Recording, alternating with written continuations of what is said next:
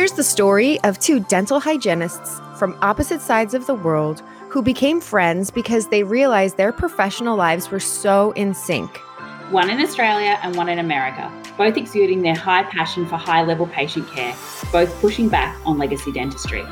If you are ready to revolutionize the practice of dental hygiene through science and innovation, join us as we are disrupting dentistry.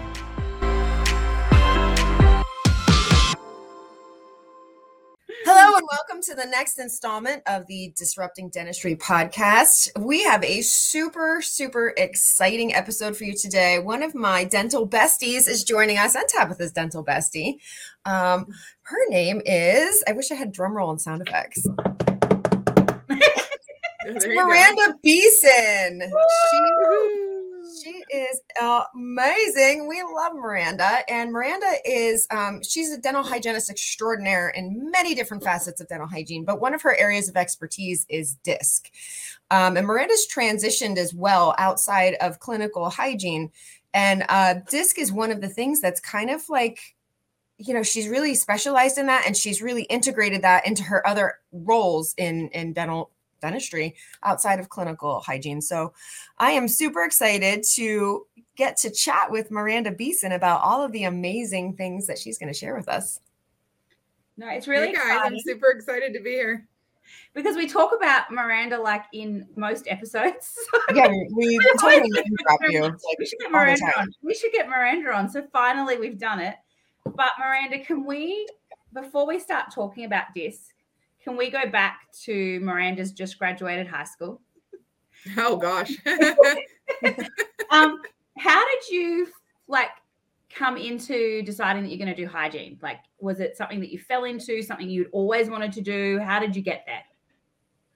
Well, my uncle was a dentist. And so being very close to my family, I was always very familiar with that field. And obviously we were in the office very regularly growing up. And so when I was in high school, my aunt said, you know, you really should think about dental hygiene. It's a great career to be able to be in the medical field, have good hours, also be a mom. You know, she talked to me at the time about the fact that, you know, she said some hygienists can make as much money as some of the associate doctors. And I was like, I'm in.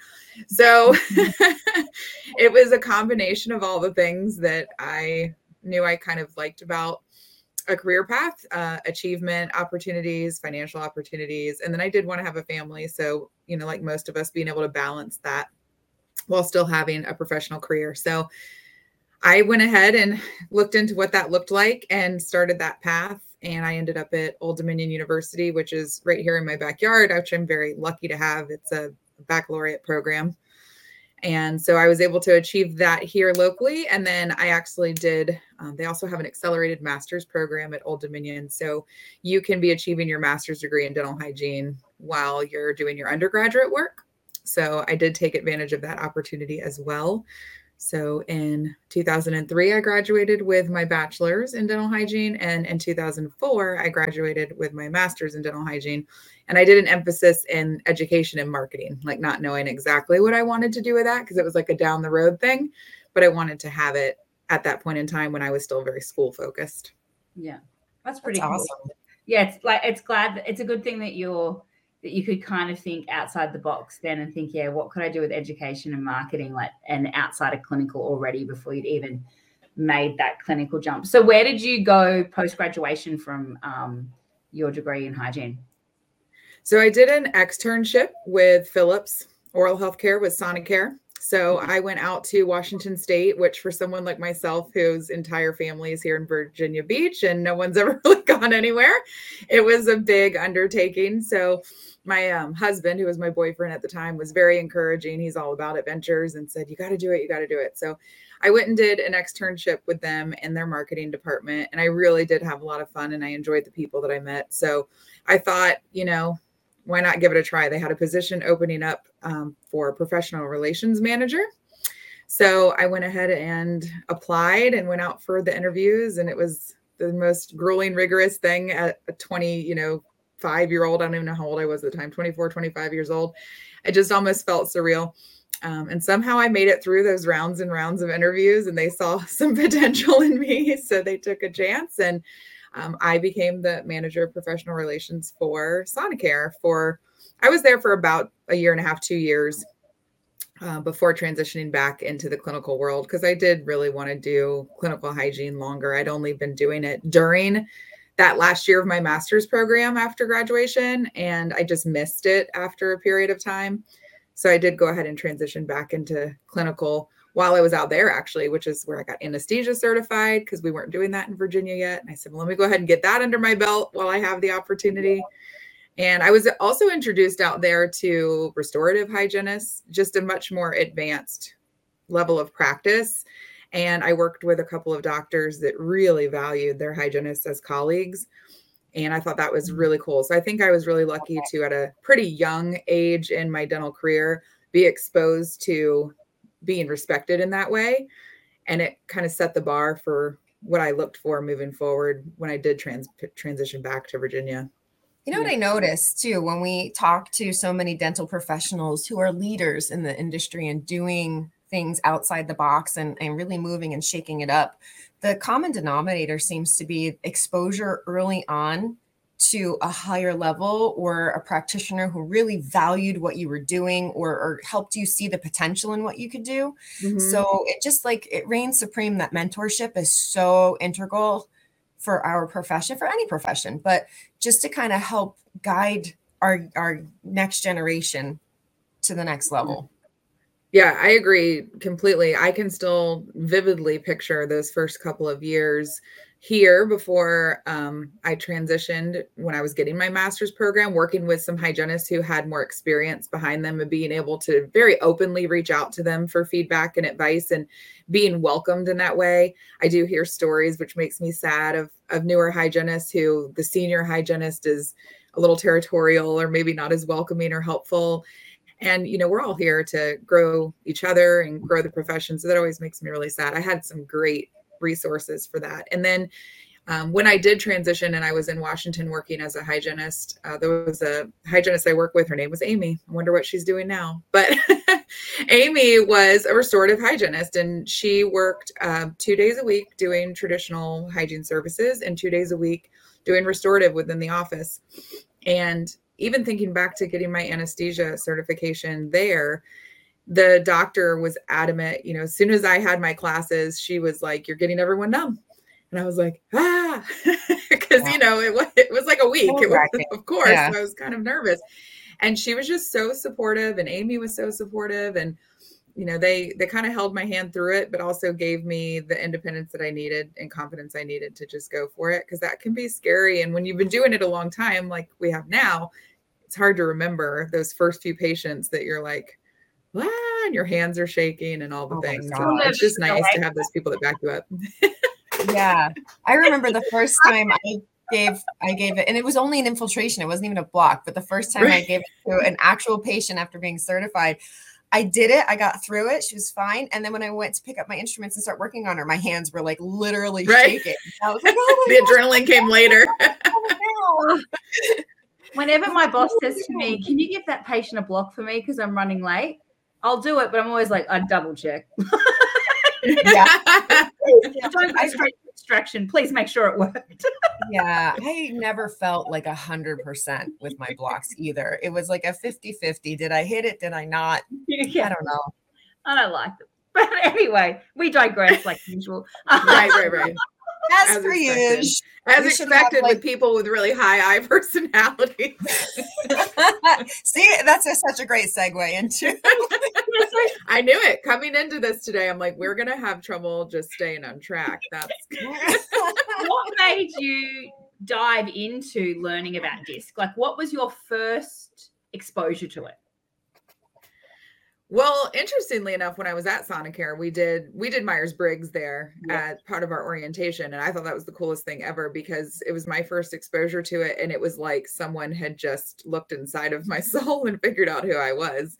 And I thought that was really interesting. And my last practice prior to being in the location and office that I'm with now, we did a lot of communication training. Most of our team building and continuing education within that practice, because we were all pretty experienced clinical providers, focused more on the communication side of things. So we talked a lot about behavior styles, and even getting hired there, I remember having to do assessments and then sitting down with the doctor and him talking about the assessment in terms of how I might fit into the practice or things that they might have been concerned about based on things that they, you know, I was a big risk taker, which I remember him saying, and I was like, am I? Like, okay. So I would say at that practice, most of the fire was lit, or the embers started burning to want to learn more and keep growing in that department. And the more that I learned about it and utilized it in practice and with my colleagues, you just start to see the response change so much, and your interpersonal communication and the way that you're able to communicate with patients and create change. So it just kind of continued to feed that more and more and more. So over time, it's just something that it interests me on every capacity. It's like a behavioral science. I always say, being a dental hygienist, every single hour, you're having to adapt behaviorally. Yeah. And you're having to do that to whatever walks in the door. And you have no idea, you know, what's coming. Even a patient you've seen consistently for 5 years could be different today than they were the last time they came in, based on their environmental, you know, effects prior to entering the office. So it's just, to me, a huge behavioral experiment being a dental hygienist. And the more tools that you can have to navigate that, just the better and more confident I felt as a clinician and as a teammate for my colleagues. So it just, I don't see, it's a win-win, I think, for everybody. Yeah. Can you just explain? I'm sorry, Tabitha. You go, Melissa. Can you explain for people who don't or not familiar with DISC what exactly it is, and even just maybe a little bit about like Myers-Briggs that you had just mentioned, because some people don't have a frame of reference for this. Sure. So I'm not as familiar with Myers-Briggs from a standpoint of really breaking it down, but it's a very similar concept in that, you know, however long ago, 100 years ago, I don't even remember when they initially kind of discovered that there's basically 4 general personality styles that people encompass, you know, pretty strongly one over another. Some people have combination personality styles that are more dominant, but for the most part, we each kind of have one that is our natural, innate way of being. So D being very direct or decisive person, someone who's pretty fast-paced and task-oriented. And I is someone who's very social and outgoing, somebody who's very much a people person. They tend to be more feelings-based and also fast-paced. Also, again, this is why I knew, because I'm a D, but my I is right underneath my D. It's very high as well. So I think we all kind of share those components, the 3 of us. Yeah. So S's tend to be very loyal, very harmonious. S is going to be one of those teammates that works for the team for a really long time. I always think of a couple of front office manager style personalities that I've worked with over the years, who they're just very loyal to the practice and to the team, and they've been there forever and they're not going anywhere. But they also just don't like to rock the boat. So they're those people that kind of keep that calm amongst the storm. And then C's tend to be your very analytical, very precise, critical thinkers. Again, S's and C's function at a little slower pace. So those of us that are the D's and I's have to balance that out. They're also slower to process. So everyone kind of falls primarily into one of those. And it does break down further and become more complex when you look deeper into what drives you and motivates you and things like that. But the basic concept is there's generally 4 styles of people. And what's really cool is once you start to be able to identify them, everything you do in life, you're like, oh, D. You're just like labeling people. People just walk around in the universe, a little letter like floating over their head when I'm looking at them. I found it really interesting when I first started learning about this, and I did a test. You know, they got us to take it. And I remember saying, oh, D's, they're such dicks. Excuse my language. Yes, what everybody says. I actually have a placard that my team got me that calls me Richard Stickler, because I am Dick Stickler, because it's part of my style and I find it humorous. And every now and then I put it out on my desk when I know I'm probably about to bring out my Richard. Yes. And I did the test, and I'm a strong D. And I was like, what the hell? But you can be direct and polite. Yeah. They can go together. I was like, oh, wow. Wow, I am that person. When I get stressed out, the polite side of my directness just goes away. There is no polite. It's just very sharp and to the point and no feelings attached. Yep. It can be so misperceived too, but it's so, and I know we'll talk about this a little bit because obviously there's the patient communication aspect of understanding DISC, but then there's just the interpersonal side as well. Yeah. And being able to utilize that and understand each other and understand yourself is super important. I have always looked at, I never realized, I never put a label on it, but I was always bossy, maybe is the best word for it. When I was younger, when I didn't have as strong of control over it, I was bus monitor, I was hall monitor, I was, running for president of the SCA, like all those leadership things that really fall into that personality style without really knowing that these things even existed. It's just naturally where I always fell in life, sports teams, always, really stepping up to try to be the leader. So it is innate. Once you're about 13 years old, it's kind of set in stone, but I can see to my kids, even from probably 4 or 5 years old, I was able to start seeing kind of what their tendencies were, which even helps in communicating with them. But it is hard because there's negative stereotypes for kind of each one. Yeah. D's, people always like, exactly like you said, they're like, D stands for what, and it's like not always. I's can be perceived negatively as very aloof, really talkative or self-concerned versus other concerned, but that doesn't mean all I's are that way all the time. Yeah. S's can seem very passive or meek, which can be perceived as weak to some people, which again, they also aren't, it's not all S's are like that. It's also just the perception in the moment. There's a lot of strengths to S's. They really tie and bind trust pretty strongly. And then C's it's that analysis paralysis. Those of us that are more fast paced can get very frustrated because it's like, they just can't make a decision to save their life, So there's those negative connotations to every style. And when you understand them and know that might be just your perception and not truly, it's just because it's such a conflict with your own personality style. And that doesn't mean that they're bad or that any one is better than another. It just, everyone's comprised of their own unique traits. And we say that all the time in the office too. If you want to be a leader within the office, we have team leads for all of our departments. They all have different personality styles. You don't have to be a D to be in leadership. We have an I in leadership and a S in leadership and a combination in leadership. So everyone has the opportunity to really fulfill any role. It's just a matter of understanding it and how to understand other people. Yeah, I've definitely found it useful when going for job interviews for quickly sizing up the employer and thinking, and I've sat in interviews and thought, everything looks fine, but I can tell right now we're going to have a personality clash.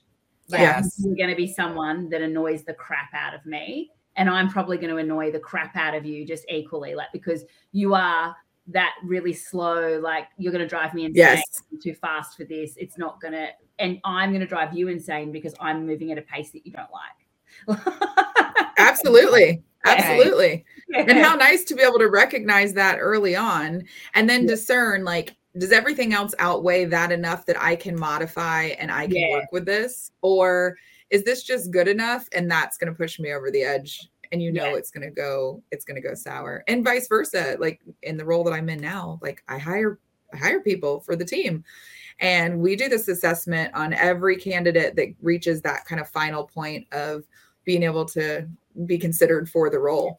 Not only because we want to learn a little bit more about who they are and how they're going to, but how do you, which doctor team do you put them with, right? Which hygienist is going to be a good partner hygienist for them? If you have a couple of strong I hygienists in one area, you may want to mix someone in who has some S or D or C tendencies so that patients have an alternative if they don't like that really chatty banter. You always hear about patients say, I don't understand why my hygienist talks to me the whole time I'm working in her mouth. Right. And then you have other patients who love the fact that they get to chat and build a relationship with their hygienist. So even from the hiring standpoint, it's a really great way to see, is someone going to integrate with the team and where should they be on the team and how are they going to fit in? But I agree with you as well. when I'm looking for leadership, but that's because we're D's and we're kind of in control of our own destiny, right? So you're going to be looking for what's in it for me, and intentionally deciding, is this going to be a benefit for you? And is it going to be a benefit for me? So having that in your back pocket is super helpful. Yeah. What I found hard with DISC though is I find I can size up a patient pretty quickly. I can size up my workmates pretty quickly. But even though at home in my family life, I know we've got this, and I technically know at the back of my brain how I should maneuver, I don't. Yeah, it's a different thing when you have to use and these skills are the so emotional brain comes in. yes, and it's like it, but you just can't pull the trigger and utilize it the way you should, because your emotions, like you said, they're reigning supreme. And it's so funny because I say this all the time, and then I feel like a fraud because I don't always follow my own advice. But it's like when emotions are high, intelligence is low, and you never make a smart decision when you're emotional. But there's still times where I'm like freaking out and trying to decide something at the same time, and you're like, so that's just called being a human. Yeah. And we're imperfect. We're not allowed to do that, right? No, right. That's not acceptable. I say all the time, and I joke, and I tell my husband this too, but I've been with my husband for 20 plus years, 24 years. I don't even know. I know, Melissa, you and I talk about this all the time. High school. I mean, it's been forever. And I could not exactly pinpoint his DISC. He's taken the assessment, and even after taking it, I'm like, I don't know about like, who am I to try to say that, like, who he is, right? But it's so funny. I think those people that are closest to you, because you see all elements of their personality. Yes. It's so hard to differentiate exactly what's going on. And I'm a different person at home with them than I am in the workplace. And my husband has a strong D personality component as well.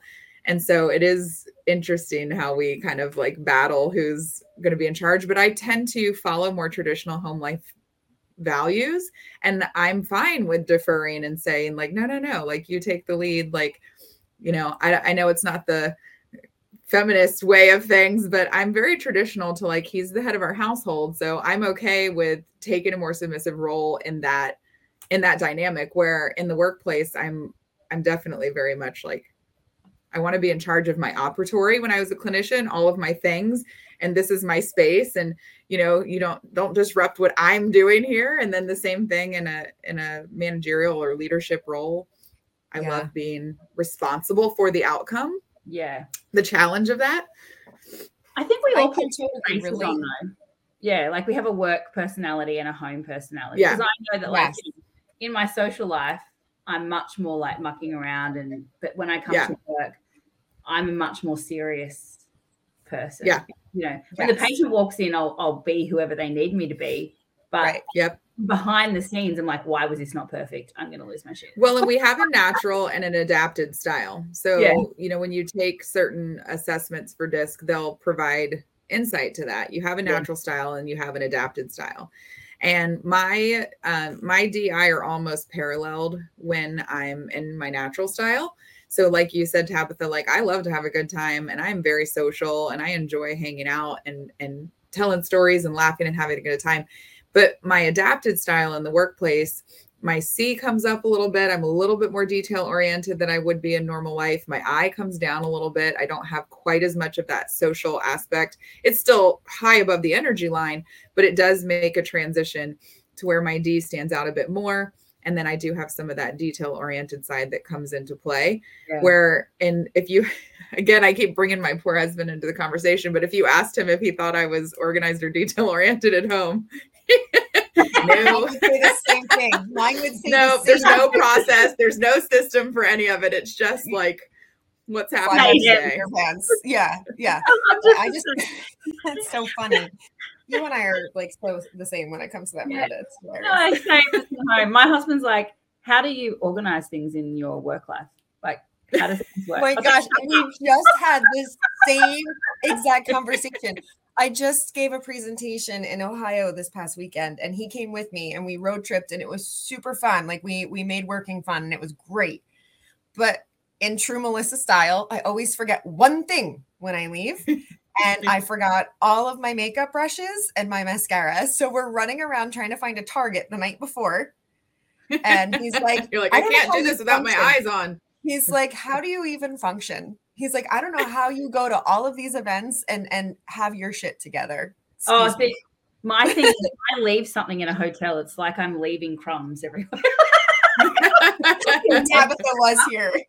Never pack up and leave with everything I own. I always leave something behind.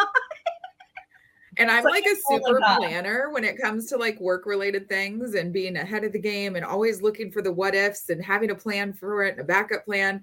And then when it comes to like, we could be going on vacation in 3 days and I don't even know what I'm wearing. And I haven't packed like the kids' suitcases. And it's like, it's fine. I'll get to it. We'll just cram the night before. We'll just shove everything in our bags.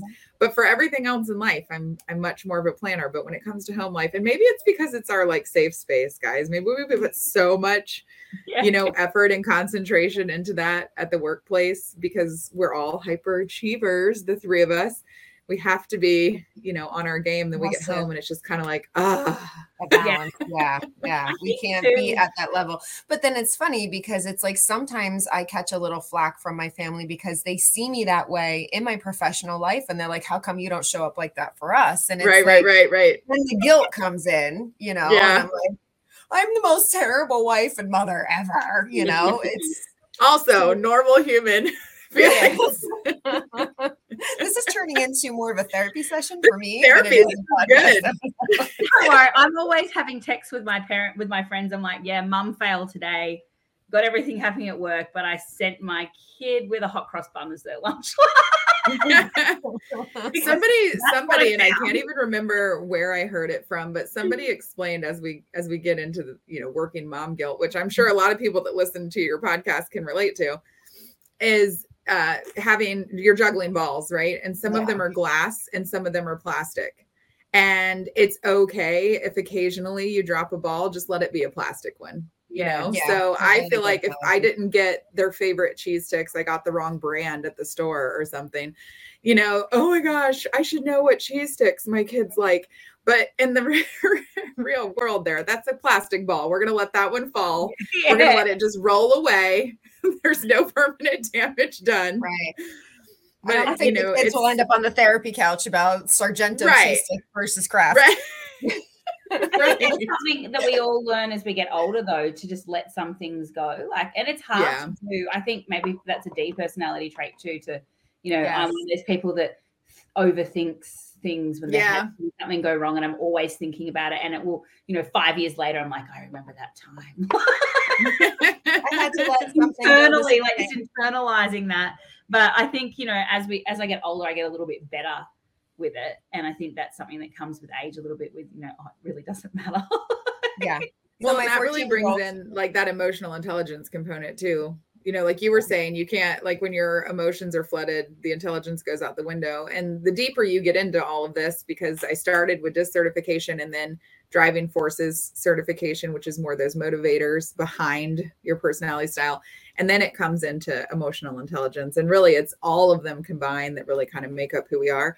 And I've really noticed in learning more over the years with emotional intelligence that what we call maturity, and you say, maturity doesn't mean age, right? So you can have a really, really mature 24-year-old, or you can have a really immature 70-year-old man. It's right.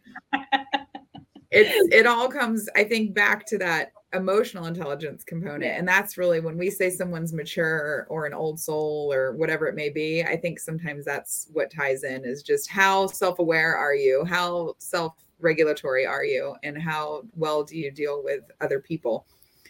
And I think that with DISC and like really understanding it, it's almost like the Cliff Notes. It's like the cheat sheet for the relationship management side of emotional intelligence.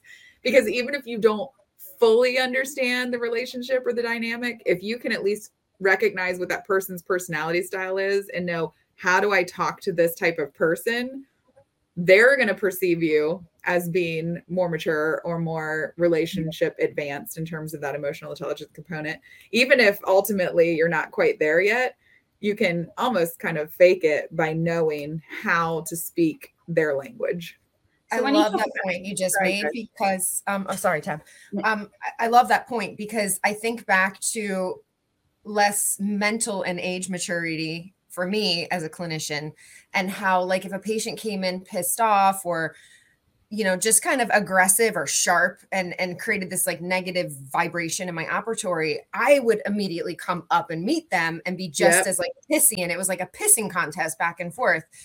There's a lot of not so nice words in this episode. Sorry, guys. There's a disclaimer. I know, right? I mean, the first 30 seconds we said dick. Now we're saying but anyway. Well, I mean, you are the badass hygienist, so it's all totally appropriate. I guess it's to be expected. But like, I think I'm embarrassed of the way I behaved back then, but it's also part of my journey, you know, too. So it's like, I can't sit here and beat myself up for that. But I think emotional intelligence is such a big part of what we do, because if you don't understand the why behind someone's behavior, you're just going to default to be like, you're being a pain in my ass. You're just making my day harder. My job's hard enough. I got doc this, front end this, you know, instruments that need to be cleaned. Like, and you're just like, I don't need you on top of it. However, 99% of the time, that person's coming in edgy because there's something going on inside their lives. Like there might have been a bad anxiety experience they had, or you have no idea what they're dealing with, like, you know, and what they're bringing to that operatory. And if you can just meet them with kindness rather than like punching bag back and forth with their edginess, like, it creates a totally different experience for both the patient and you as the clinician. But that's something that where emotional intelligence, like, we don't do anywhere near enough with communications in dental hygiene school. No. And it's such a huge and that's component. Such a primary, it's a primary part of the role. It's a primary part of the role. It's it really most is. of the role. Well, and truthfully, I think we do the opposite. And this is just through my own personal experience. And I'm not trying to say, you know, any program is bad or someone's not doing their part. But if we really think about what we do, we put people out into the world. And I was one of these people who, you feel like we put someone out because we want them to be confident. You're the expert. Go be the expert. And when you give someone that permission to go be the expert, now you've kind of, you're sitting on a pedestal. You put yourself there and you're kind of looking down at everyone from your pedestal versus being encouraged to approach your patients as a partner and discovering their health and how to manage everything, which I think all of us have kind of learned over time. And you start to realize what works and what doesn't, but why wait 6 or 7 years and mentally doing it burnt out. Wrong, right? And learning what's not working and feeling burnt out or feeling like maybe this isn't for me or frustrated at the end of every day versus setting people up for success to go in and say, like, yes, you're an expert in your field. However, you're working to serve the community, and you guys have to look at this together when you're approaching things. Because I definitely have experiences, like you said, Melissa, where I almost cringe when I think about the way that, you know, I communicated. Interestingly, I also made great connections. I actually just yesterday ran into a patient from, my daughter is 11. It was when I was pregnant with her. So 11, 12 years ago. And we ran into each other at the grocery store, haven't seen each other. I haven't been at that practice pretty much since then. And she was like, Miranda, you used to be my hygienist. And I was like, Pam? And it was like this really cool reunion, like in the dairy, you know, aisle. So it made me feel good to know that even back then, when I knew I was making not the best choices and didn't have the best communication strategies, I was still able to make connections.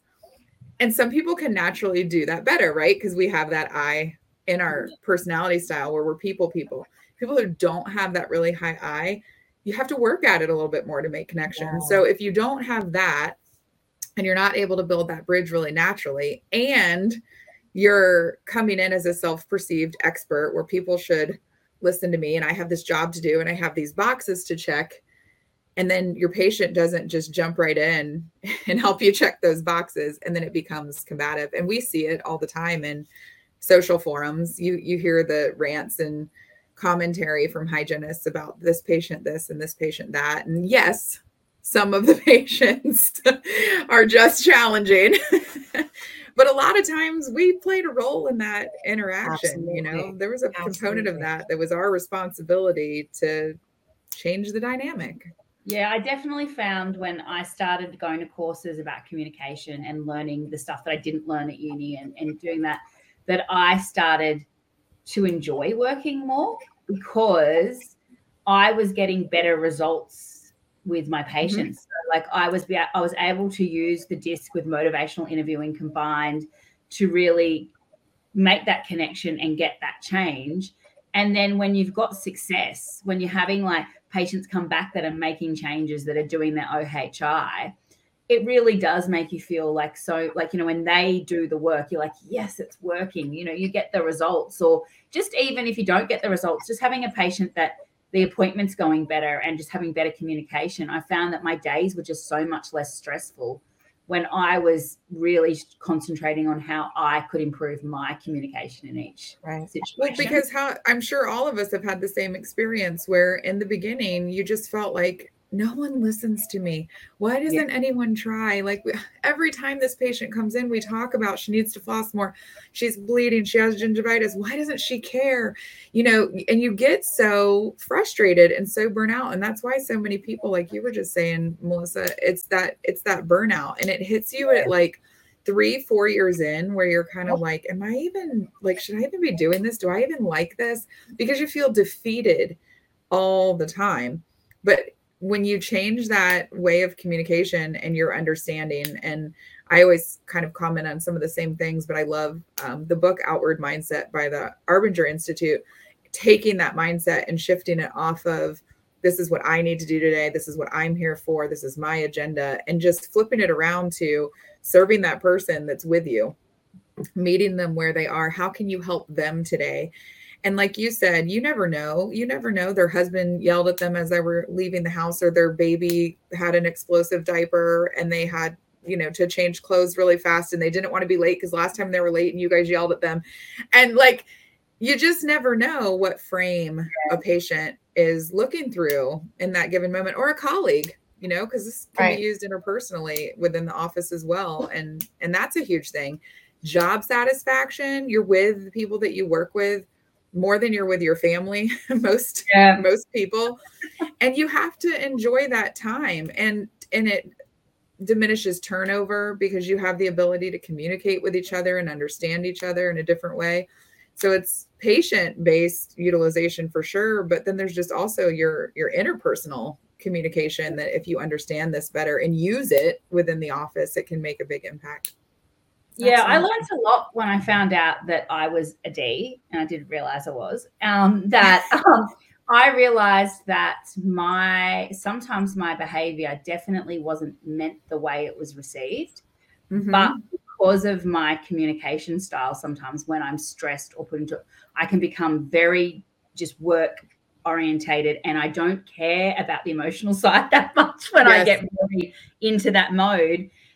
And I'm not thinking about all the little emotional things that go around with it. I'm just thinking about, let's get the job done, because I become so task orientated. And like, I want the job done, I want the task completed, and I want it done properly and done fast.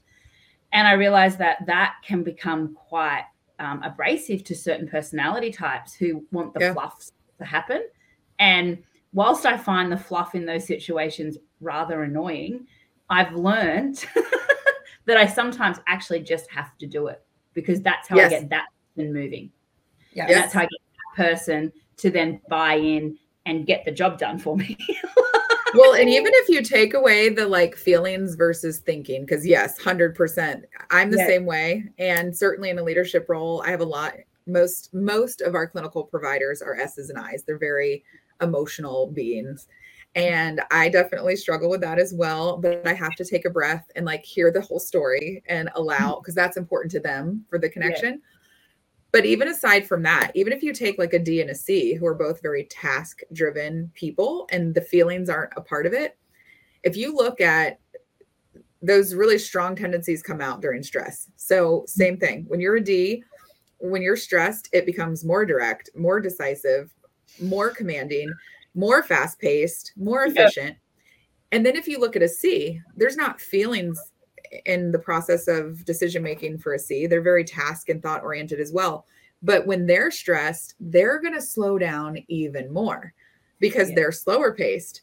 And so even if they're not bringing feelings into it, there becomes that frustration of like, let's get these decisions done now. And they're going like, whoa, whoa, whoa, whoa, this is moving too fast. I need to slow down even more now and really process through this and think through this and look for the red flags and make sure that we're, right on course and precise. And so even when you don't have a feelings conflict, it can just be a pace conflict. Yeah. Because everyone, when they get stressed, reverts to kind of like that most extreme version of whatever their style is. That's why when you have eyes in the chair as a patient, if they're nervous and that stress is high, they're going to be jibber jabbery and giggly, and they're really not hearing most of what we're saying to them. Yeah. You just completely explained why my daughter did not do well in softball. What is your daughter? Have you like guessed? She's an S? I think she's an S for sure. Okay. For sure. And she could not like, and even when she needs to tell me something, she's like, and she has to gain her composure and get herself together. And I'm like, get to the point. What is the problem? So like we constantly are like, or even when I was coaching her with softball, I'm like, you see the pitch, it's good. You react, you swing the bat. And she's still thinking about it. And it's in the catcher's mitt and it's strike three. Right? So, like, we had the worst situation. Like me coaching her in softball was like the worst thing we could have done.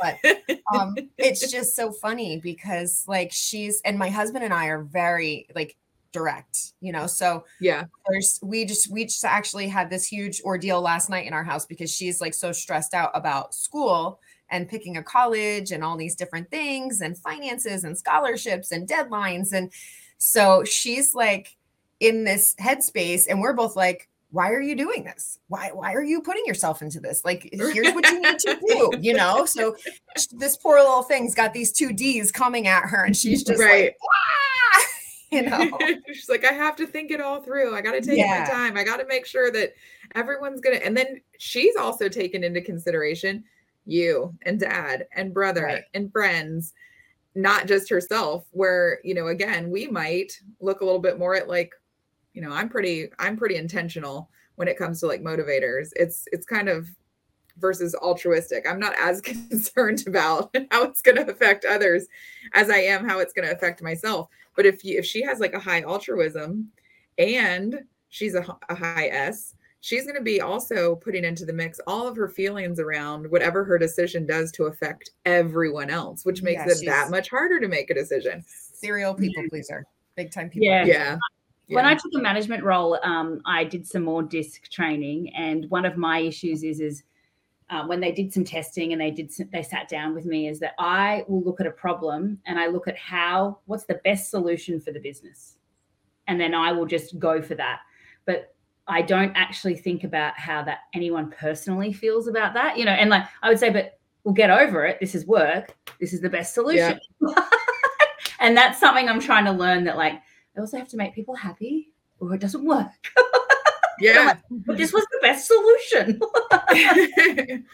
It is true. It is true. And when you think about the fact that when you're in a leadership role, the people that work for the company or within the practice, if you're a leader within the practice, yes, they care about the business in the end. It's what pays their bills. It's what they're there in support of. But how is that going to impact their day-to-day well-being and value and just get up and gumption for going in the office in the morning? When you have those really strong feelers, which a lot of healthcare providers are, which is important. It's healthcare. You need people who are caring. They have to be cared for also, and they have to feel good. You can logically, as a D, as a C, someone who tends to be more thought provoking, you can process through logically why this place is a good fit for me, why I'm going to get up today and go in and tackle this. But for those people, it's just, does it feel right? Do I when I pull in the parking lot in the morning and park my car, do I feel good about going to work today? Yeah. The rest of that stuff doesn't matter. It doesn't come into play. And so that's where, when we talk about like the interpersonal side and hiring, you know, if I see someone's assessment where the assessments that we do provide kind of like work stressors, strengths and weaknesses, what's going to excite them, what's going to stress them. I read through that pretty diligently, because I don't want someone to move into a role or a position within the company that's going to provide stress to their just natural way of being, because they're not going to be happy for very long. And so then you're going to deal with, you know, turnover or internal conflict with other people on the team or with patients because they're not happy. Right. Yeah. The poo And rolls down. so, yeah. So I think it's challenging for those of us that do have more of that kind of business and logical mindset in an approach to a work-related situation. And even now, I'm not saying I am perfect at this by any means. Like, I transitioned into leadership a couple of years ago.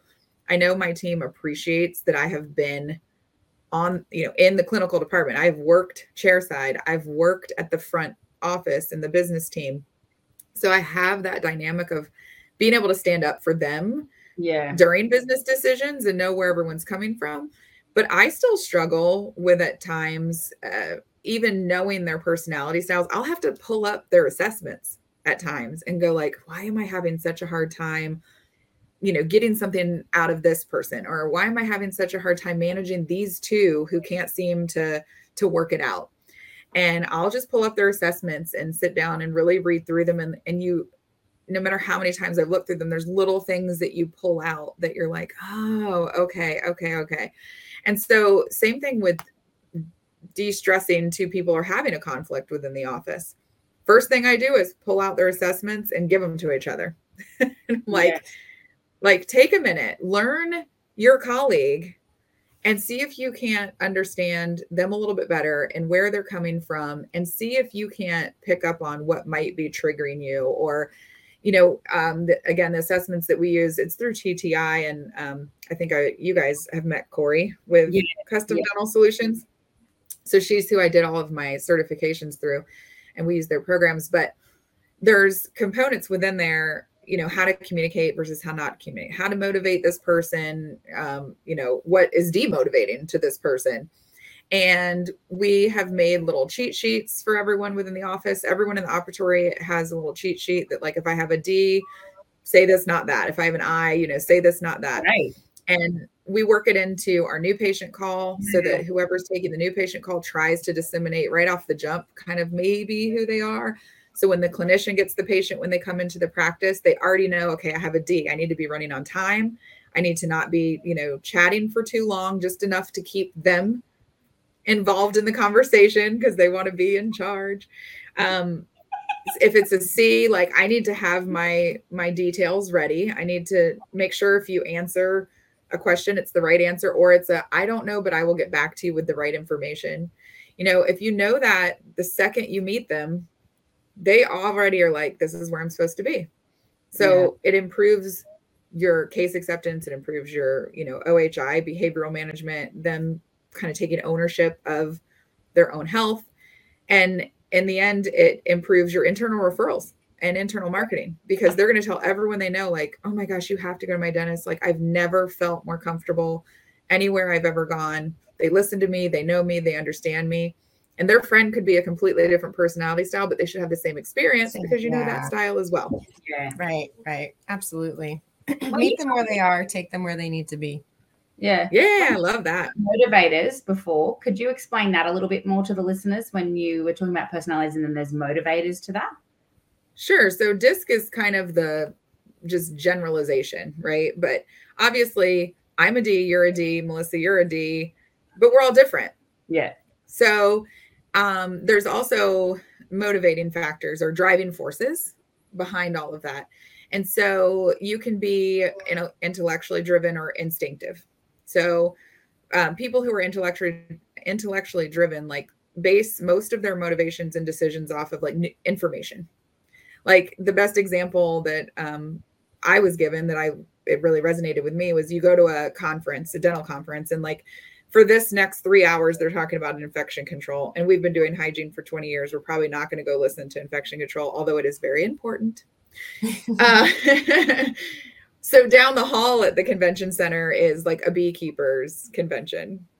And this person who's highly intellectual, who loves gaining new information and is motivated off of that, is going to be like, I might go see what this is all about. Cause like, I know nothing about like the bee community. This is cool. And they go down the hall to absorb some new information and learn something new and drive off of that. Where someone who's instinctive, like I'm very instinctive versus intellectual. Like I don't need to be fed constantly like new information. I'm very like, this has worked.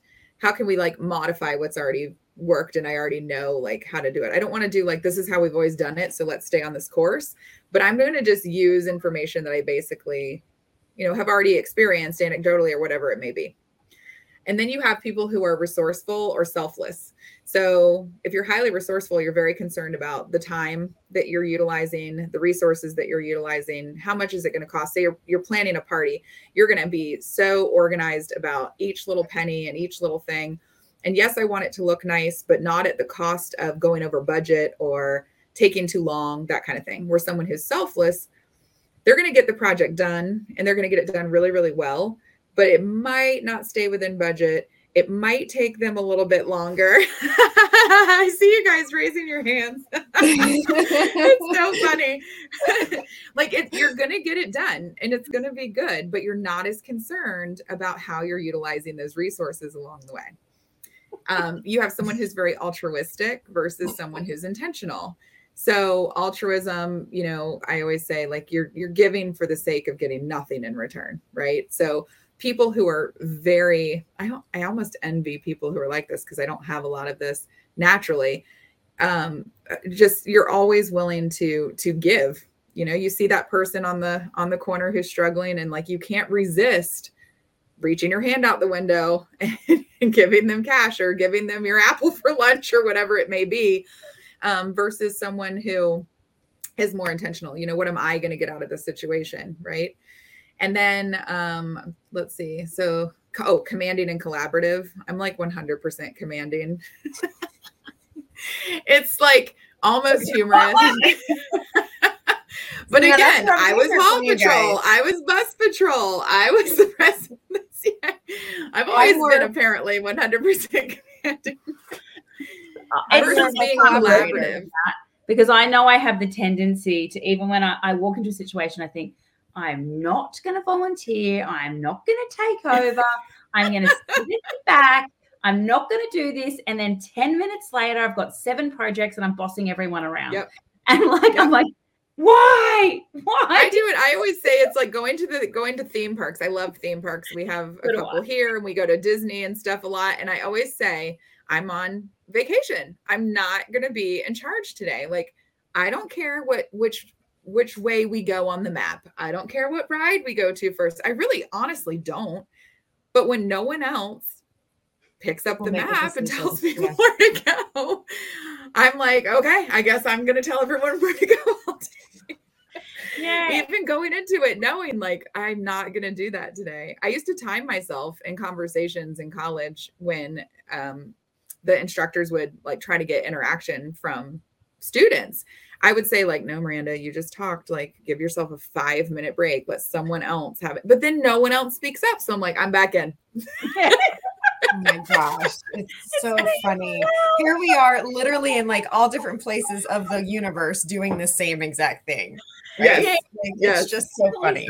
I'm trying to work on. I'm not doing very well, to be honest. But yeah, I do know that I have the ability to just be like, fine, I'm taking over, because I feel like it's not going in control and I can't handle it. So I'm now going to make it in my control.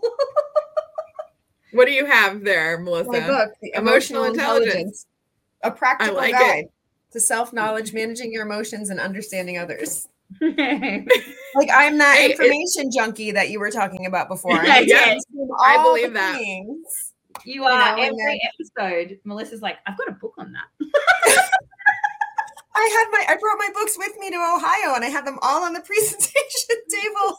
I'm like, this is a great book to read. That's a great book to read. Go to Audible, listen to them while you're driving to work. Like, do you want to hear something funny though? I was at a course on the weekend presenting, and someone said to me, "Oh, I read the book you guys recommended in the last podcast. I really enjoyed it." So there you go. Oh, see, it's working. Well, I love an audiobook and a podcast. I'm like, that's all I listen to when I'm driving. Yeah. And I have plenty of books too, that once I start listening to them, if I know it's like a good one, I have to buy it because I want to mark in it. I want to ear, dog ear pages, all the things. Yeah. But mine isn't from the standpoint of just that intellectual drive. For me, I think mine's more on that intentional end because I'm very intentional, like 80, 90% intentional. So for me, I think it's more like this book is going to benefit me. Like I'm going to get something out of this, which ultimately is going to benefit someone else, right? Yeah. Because it's usually a leadership book or a communication book or one I'm reading right now. If your listeners want another book to read, is called Thanks for the Feedback. And it's literally all about how to receive feedback and what are our trigger points when receiving feedback and why do some of us react a certain way to certain types of feedback versus other feedback. And so it really steps aside from just innately who we are, because every single person, regardless of your personality style, tends to struggle with receiving feedback. And not to get off track, but there's three different avenues. There's evaluation, coaching, and appreciation. Those are the three different types of feedback you tend to get. And a lot of times you're giving someone coaching feedback or you're receiving coaching feedback, but you immediately displace it into evaluation. Yeah. And then you get defensive and take it personally. And someone who's a C, who their biggest fear is criticism of their work, they're going to always take that coaching feedback as evaluation. My son, who is 12, he's been a C for as long as he's been born. Like, I've just always known it. And even when he was little, he would say, I'm a C, so I'm da-da-da-da-da, because we talk about it at home. But he plays golf, and I don't have to say anything about a golf match. Like, if there's a hole that like did not go well or whatever else, like I provide him zero feedback, whether it be like accolade, coaching, or evaluation, none of it, because he is so hypercritical to that. And he's already in his head doing it so much that there's nothing that I need to say or can say. Now later, I can come to him with something, but in that moment, So it's a really cool book, and it's helped me a lot because nobody enjoys hearing the things that maybe like didn't go well or that you're not doing well, or even if it is from a standpoint of help and care and concern, it just doesn't always feel that way when it comes in. And it talks to you a lot about just kind of figuring out why, like, what is it within yourself that's, preventing you? Yeah, it's good. It's really good. It's one that I started listening to, and then I had to order it because I needed it in paperback. If you think about that from like a clinical hygienist perspective, so that happens to us when you see a patient and then you see that patient going into the other hygienist column and they want like, Debbie only, and they're never seeing you again. And you're like, well, what the hell did I do wrong? How come or we just get defensive and like, well, that person's a beep, beep, beep. And that's why, or that patient's a Karen and that's why they're, what I'm saying? So we deflect that, because we just look at it as an attack. And I think we do that. I know I've done that too. Even when, like I mentioned earlier, having that patient who had that like negative energy coming into my operatory, I took that as an attack against me personally. Right. Or like as a baby hygienist, when they're like, I don't like this and I don't like you. And like there were times I'm sitting there in the operatory, working on a patient, and I'm like so disgusted by their energy, and I have to be so physically close to them right now. And I'm just like, this sucks, as I'm working on a patient. I'm like, this is horrible. And in reality, they're giving you feedback. Like them saying that is feedback. And so if you can be open to, I really want to be able to serve you better. Is there something that you would prefer me to do differently when you're here at your visits? Like, let's talk about that. Instead of immediately assuming like, they're just the worst. And like, I'm amazing. So I don't know why they wouldn't want to be.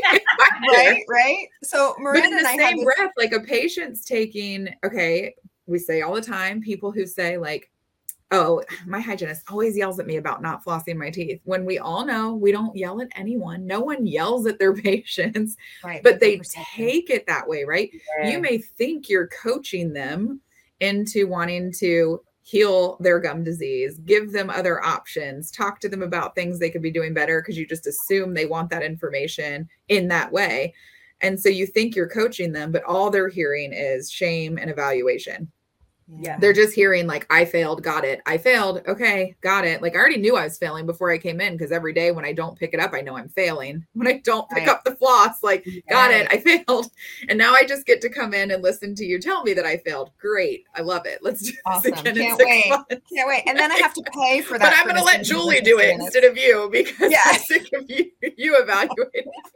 Yeah, no, but I think that's like we do have to remember that for patients, because that, you know, they have the ones that come in and be like, it's almost like a confessional, like they start like dumping like what they haven't done because they're feeling so guilty. So a lot of patients are walking already in with guilt of what they haven't done, and they know they should, but other stuff's going on and they haven't. And it's a lot, like, you know, we all talk about this a lot. It's just actually being kind through those moments, so that it doesn't feel like a completely negative experience. Right. For them. Well, if you tie it back to DISC, if you think about it from a DISC perspective, if you have a patient who is an I or an S and they're emotional, and what they want is a connection, they want a relationship with you, they want to be able to feel vulnerable, they want to have trust, and an I especially wants to be like kind of part of the family. You know, it's very important to them to be accepted in that way. To them, that's it's like being rejected. Yeah. Right. They don't feel accepted. For someone who is maybe a D, they just feel challenged, because a D does want to be, again, kind of control of their own destiny, be in charge, be the decision maker. So if you're just saying, you know, to them, all they're hearing is like, you're not doing what I want you to do, when all they care about is ultimately doing what they want to do. So you have to find a way to know that they're a D. And then again, you mentioned motivational interviewing, another thing that I absolutely love. And how do you find a way to motivate that D into it becoming their own decision, their own internal drive to make that change? Because they're going to do it probably less if it's your idea, because they want to be in charge, not you. They don't want to give the control over to you. And then with a C, it's not about those feelings of shame. They just really need that data. They need to understand more of the science behind it. I always notice the C's are the ones that want that percentage breakdown of bleeding. I was only at a 1% today. You know, I was at a 20% last time. Like that type of information drives them, regardless of the feelings behind it all, or what, you know, how you're making them feel one way. You're probably not even affecting their feelings, to be honest. But if you can give them that data and that why behind making a change and help them from that capacity. But your I's and your S's. Oh, and we didn't really mention this, but if you think percentages, right? So D's are about 3% of the population. Really? There's not very many. There's not very many. Wow. We just gravitate towards each other, I think. But if you think about D's primarily being in leadership roles, you know, your CEOs, your directors, your managers, your self-starters, your entrepreneurs, when you really think about that, there's not as many even opportunities for those roles as there are for collaborative or supportive roles when you think about just the workplace. So it kind of makes sense, you know, from a demographic standpoint. I's, well, S's are the most. 67% of people are S's. So most people fall into that warm, calm, harmonious, avoid conflict, avoid change unless it really makes sense to them.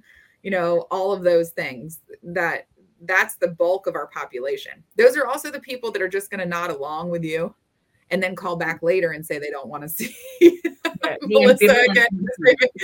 She made him uncomfortable. No, but not really you, Melissa, but you know what I'm saying. Yeah. I's are the next percentage up, and then C's. So it's like the most common is S, and then I, and then C, and then D. So we always kind of default to, if you're unsure what your patient is like, but you can tell that they have that feelings component, like likely they're going to fall into that S category. And you can kind of look at what they do for a living too.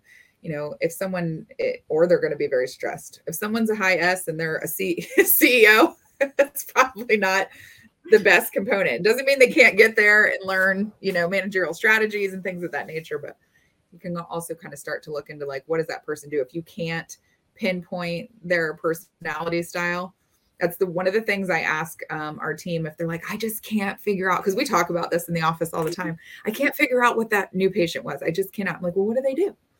They're an accountant. And I'm like, well, precision, like very likely they would be satisfied by something that was attention to detail and very thoughtful and, all those things. So like maybe they're a C, and then we'll start to work through things they said during the appointment or other things throughout to kind of go like, oh yeah, I see where you're going with that. So it's something that if you incorporate it into the practice as a team and you can really bounce the ideas off of each other, it's kind of neat you can almost do it like the same way you do case studies.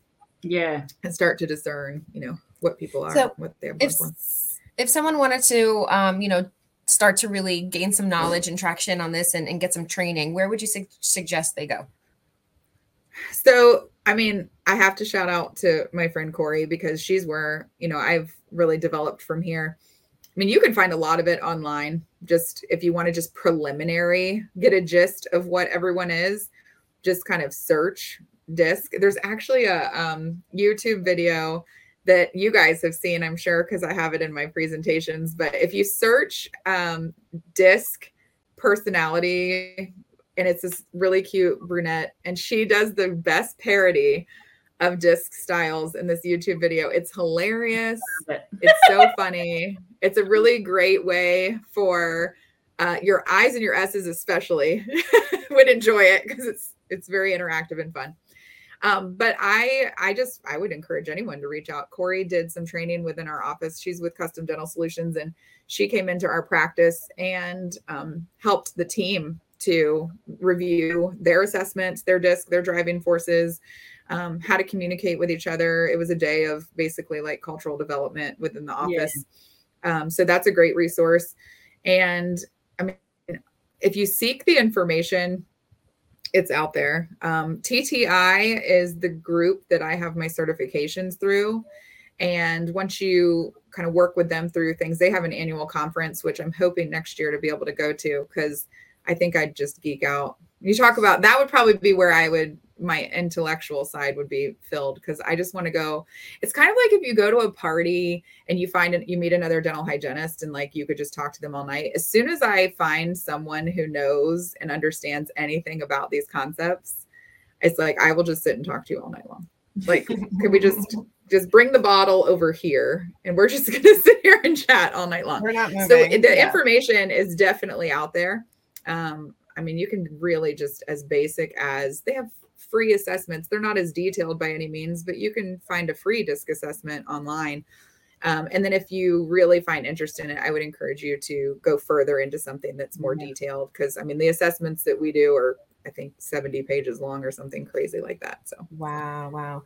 Do you have any courses or any education coming up where you're kind of teaching something like this in the future? Oh goodness, that's great. So yes and no. I don't have anything on the books for sure.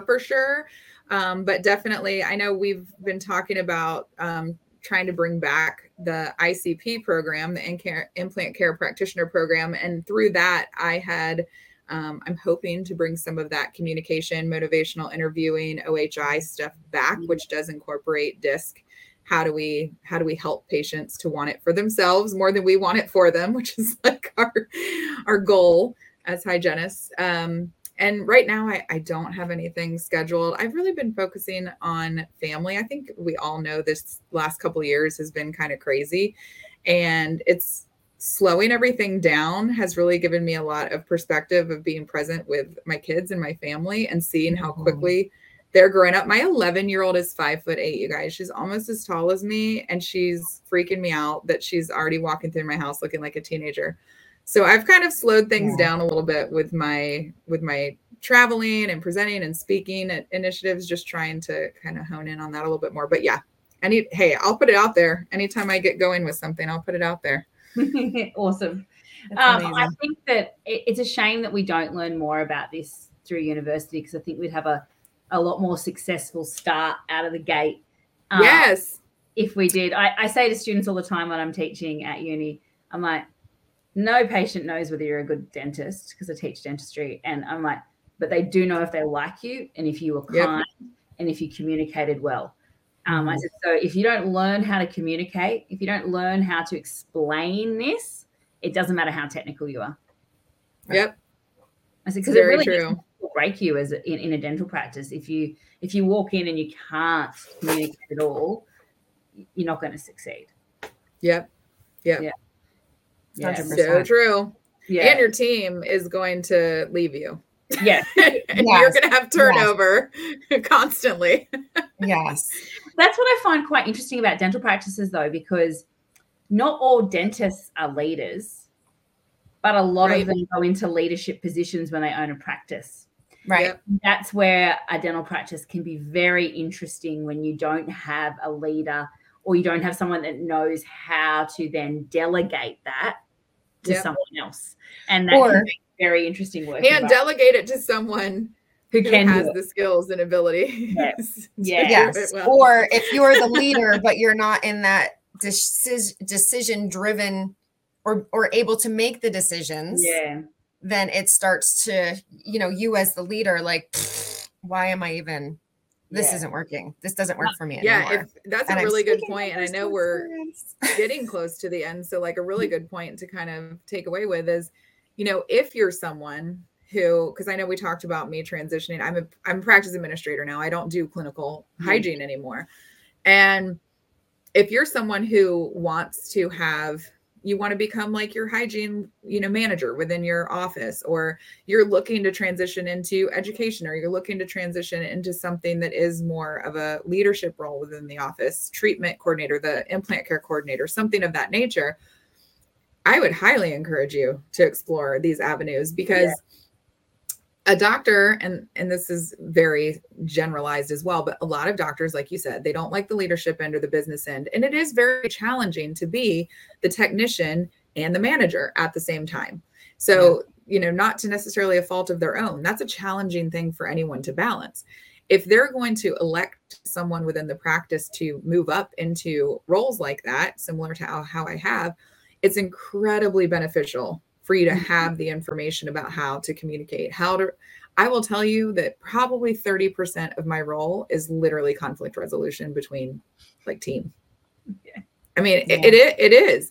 And it's not ill-intended, purposeful. It's these incidental things and conversations that occur that are literally just like style-driven conflicts, or not understanding where someone's coming from.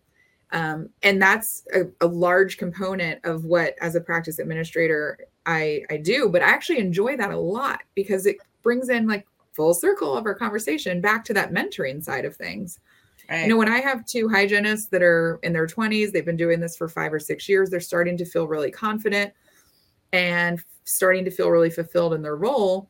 I want to encourage that to continue and grow. And so if you start to have interpersonal conflict, or you start to struggle with communicating with your patients, it's going to fizzle out. And so I really love being versed enough in all of this to be able to help them navigate those challenges with each other and with patients, to continue to feel fulfilled and make plans and make goals for themselves to keep moving forward in their profession. Because I love hygiene. I know you guys love being dental hygienists. When I see people in the forums who are like, I'm just graduated, when I read in these, forums, it makes me wonder, like, should I even be doing this? It breaks my heart because it doesn't have to be like that. Right. But you do have to take onus and accountability of stepping further. You get out of school, there's still more to learn. Totally. There's still more to develop. And as long as you're willing to do that, and you can find people like you guys, the students that you guys have had through your programs at school when you were teaching and I think you still are, have the I can't even imagine what they've gotten out of knowing you and having you as mentors. Like, I think that's huge for people to have someone to look to go like, I want to be able to have the success and the fulfillment that person has, and to see your fire and see how much you love it. It's very, very motivating. So kudos to you guys for passing that on to the next generation. And this podcast, it's so fun. Well, I always say to my students, graduation is a license to go learn. Yeah, it is. I love that. Like, honestly, when you get out and you realize what you don't know, yeah, it was really nothing that you learned. It feels like it was just such a small part of the journey at school. Like, it's so true. And really, we're just giving you a license to be safe enough to go out there and really start a lifelong learning journey. And, I think that continuing education is so important, and don't just hone in, or don't just go to a conference and tick the boxes and just listen to anything. Don't just go online and do free online courses. Right. Get in there and really look for things that inspire you and motivate you, things that you can implement. Yeah. I know people are in positions where you feel a little restricted on even going to courses because you're like, I'm never going to be able to do that anyway, so why go learn it? But like, find the little things. There's something that you can integrate and implement, even though you're not responsible for making those changes. Something within your day-to-day that you can do that changes things. Communication's an easy one. Yeah. You're the only person in the room during that hour talking to that patient. So you have complete autonomy over that. And you're worth it. You're worth it. You deserve it, and you're worth it. And don't let the culture of a practice or somebody else's attitude make you believe any different. Yeah, absolutely. Know your truth. Mm-hmm. Yeah. Well, I think that's a great place to end our episode right there. Right? Miranda, thank you. So did you just notice all of us D's having a lot of feelings together just now? Go us. And then we're like, end it. They're like, good job. We're getting too emotional. We have to cut that off right now. Before I start crying, let's move on. So funny. I don't know. Thank you so much for having me, you guys. And it's great and fun to see you both. I love you both so much. And this was awesome. Right back I'm really grateful. And FYI, ICP this year, so we can all catch up. Yeah. I'm looking forward to that for sure. Yes, definitely. So once again, thank you for joining us. We appreciate you taking your time. Miranda, we start at 6:30 in the morning, BT dubs, just so you know, and Tabitha, it's like midnight or 1:00 in the morning where she is. But thank you so much for taking time out of your busy schedule to share your expertise and your knowledge. We really appreciate it. And thank you for listening to our podcast. We love every single one of you, to hear your feedback, to know that you're laughing along with us and subscribing and giving us some feedback. So thank you again, our disruptors, for all of your support. Until next time, keep on disrupting. Bye. Bye. Hey, thank you again so much for tuning into the Disrupting Dentistry podcast. We love to hear from you viewers, and we love that you join us for our episodes. Please make sure to subscribe wherever you listen to your podcasts. And leave us a review. We love reading reviews from all over the world. It's one of the things that actually makes all the hard work feel really worth it when we get to see which episodes you're enjoying or some feedback that you give. So leave us a review on Apple Podcast, or write something on our Facebook or our Instagram page. We'd love to hear from you, and thanks so much for listening. Keep on disrupting.